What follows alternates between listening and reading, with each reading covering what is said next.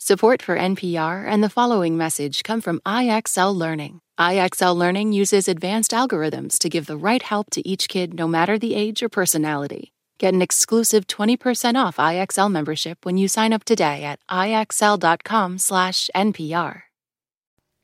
Live from NPR News in Washington, I'm Janine Herbst. Former South Carolina Governor Nikki Haley is questioning former President Trump's mental competence. As NPR's Tamara Keith reports, she's sharpening her criticism heading into the New Hampshire primary that takes place next Tuesday. At a rally in Concord Friday night, Trump was complaining that no one talks about the size of his crowd on January 6th, when he seemed to blame Haley for rioters overrunning the Capitol. Nikki Haley is in charge of security. They're saying he got confused. Nikki Haley, who wasn't in government or anywhere near Washington in 2021, responded Saturday morning at her own smaller rally. We can't have someone else that we question whether they're mentally fit to do this. We can't. It was one of her biggest applause lines. Tamara Keith, NPR News, Keene, New Hampshire. Israel has agreed to allow shipments of flour bound for Gaza to flow through an Israeli port near the enclave. The White House announced this after a phone call between President Biden and Israeli Prime Minister Benjamin Netanyahu. NPR's Becky Sullivan has more from Tel Aviv. The announcement comes after the heads of 3 UN agencies had called on Israel to open its port in Ashdod, about 20 miles north of Gaza, to shipments of humanitarian aid. An Israeli official told NPR a significant amount of flour is due to enter, followed by more over time, for millions of dollars worth in total. Flour and other food assistance arrives daily to southern Gaza, but aid groups say much more is needed, including in northern Gaza, which is mostly inaccessible from the south due to fighting and damaged roads. For many Palestinians, every day is spent struggling to find clean water and food. The UN warns that Gaza's entire population of 2.2 million people is at imminent risk of famine. Becky Sullivan, NPR News, Tel Aviv.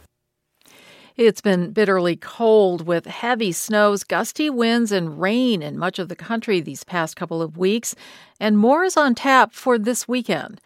The National Weather Service says another Arctic blast will bring dangerous wind chills from the plains to the East Coast, with the southeast up through the northeast dealing with frigid temperatures today, too. But forecaster Bob Oravec says, hang on, warmer weather is on the way soon. There's approximately 132 million people that are under some type of winter advisory, wind chill advisories, hard freeze warnings, winter storm warnings. So it's definitely a highly impactful weather event over the next 2 days before we see a more moderating of the temperatures next week.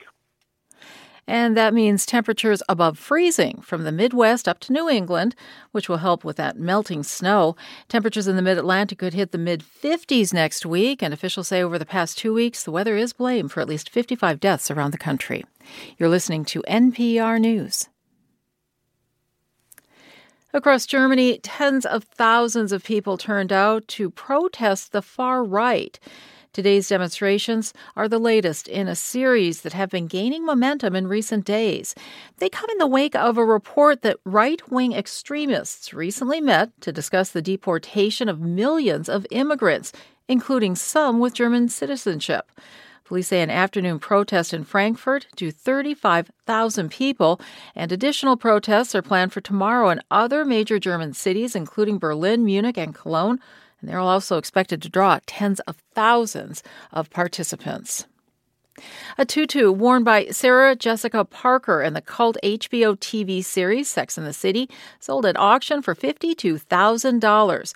NPR's Chloe Veltman says the skirt was originally estimated to fetch up to $12,000. The airy ballet skirt made out of layers of white tulle and a satin waistband became famous after Sarah Jessica Parker wore it with a pink tank top in Sex and the City's opening credits.